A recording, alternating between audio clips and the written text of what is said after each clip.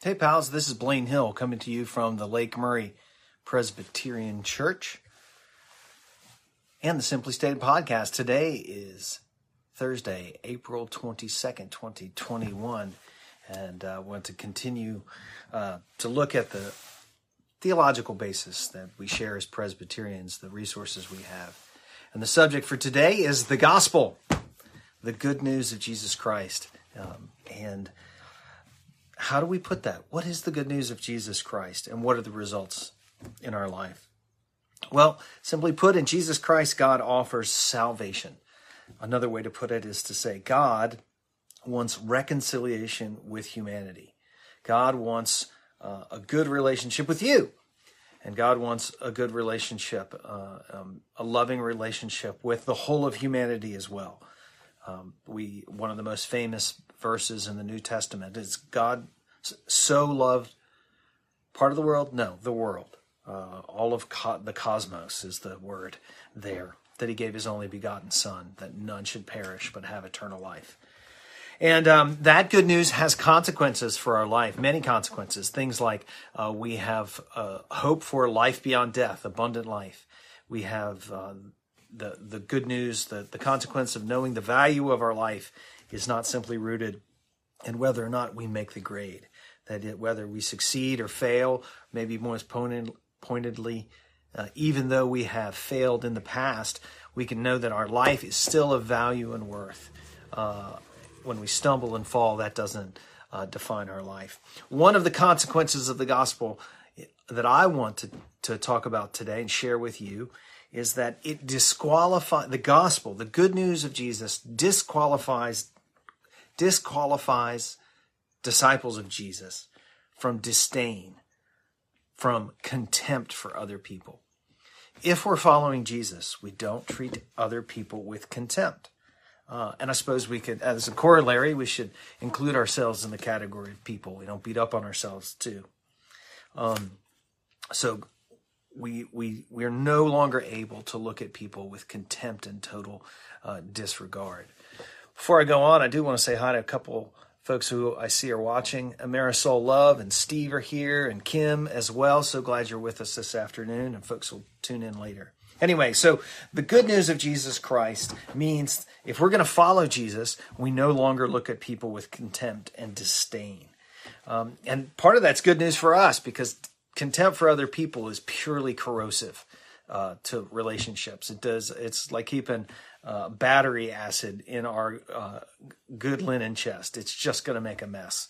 Contempt is only going to make a mess in our own hearts. And I think that maybe I'm showing my own hand a little bit here, but if we could look at, say, let's not look at ourselves, but if you're a news watcher, you can see national leaders who have behaved. Their actions were grounded in stupidity or selfishness or wickedness, and they have done things that are defined by those kinds of things. Yet, we as disciples of Jesus do not hold them in contempt. We may need to hold them responsible for their actions, but we don't hold people in contempt. And this shapes our point of view, whether we're looking at politics, or whether we're looking at how people have responded to the pandemic, whether we're looking at the struggles around race that our nation is having now. Whatever we may look at, and whatever side of those issues we may come down on, we need to remember as disciples of Jesus that we don't look on people with contempt, even when they do things that are bad, wicked, on purpose. We don't look on people with contempt. We may not permit ourselves to look at people with disdain. Another way to think about this is I want to invite you to consider this. To what degree are you taking on God's point of view of other people when you're frustrated with them, when you're angry with them, when they behave in a way that they should not? To what degree as disciples of Jesus do we look upon them in the way Jesus does, with a desire for their good as well as our good too? That was part of the genius of the 1960s movement for race equality in the country, that it was a movement not simply to get equal rights for all Americans, but also with the hope of reforming people who were acting out of bigotry and hatred. I think that was a real part of the genius of that movement, is it wanted the best for everyone involved. And so as we think about how we think about other people, how we consider others when they have done something that is distressful for us, and I don't mean merely irksome, but really deeply upsetting, we do not consider them with contempt, because we were enemies with God, and God didn't look on us with disdain and contempt, but instead gave his Son for us and for our salvation. That's the depth of the good news of Jesus Christ. I want to close with a verse here, a little verse out of Titus.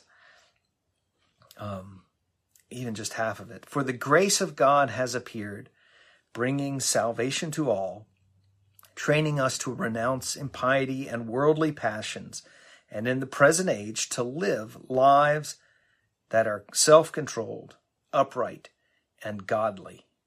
Continues to go on about waiting and hope. But I want to hold out this little idea. The grace of God has appeared in the world. God's generosity and kindness and mercy has come into the world in Jesus Christ.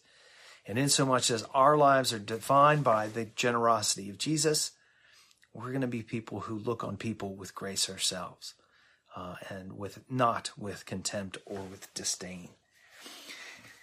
Last little bit, just reading a little bit ahead. The letter encourages us to apply this to ourselves as well. You know, sometimes our own worst enemy can be ourselves.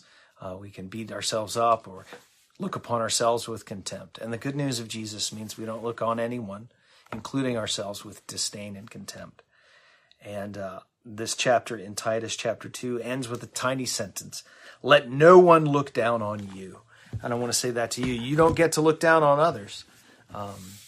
But you also do not have to let others look down upon you. Your freedom, the freedom from contempt and disdain in our own heart, means we should be able to, we live without having to accept contempt and disdain from others. God has poured his love into the world, and there's enough of that to go around. Well, I certainly hope this has been an encouragement to you, maybe a challenge as well to consider how you are looking at other people and to be more like our Savior Jesus Christ and set free like he was. And I hope to see you soon, one way or another. God bless.